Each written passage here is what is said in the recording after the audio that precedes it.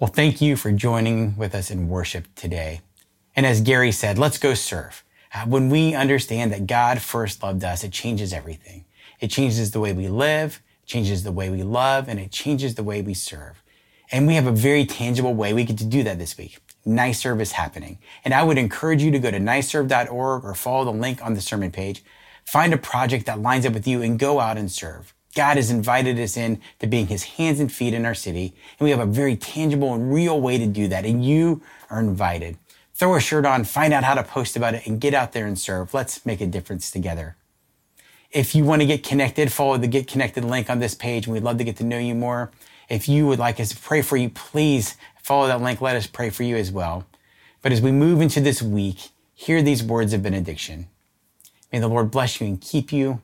May he make his face to shine upon you and be gracious to you. In the name of the Father, and of the Son, the Holy Spirit, go in God's peace. This service has ended.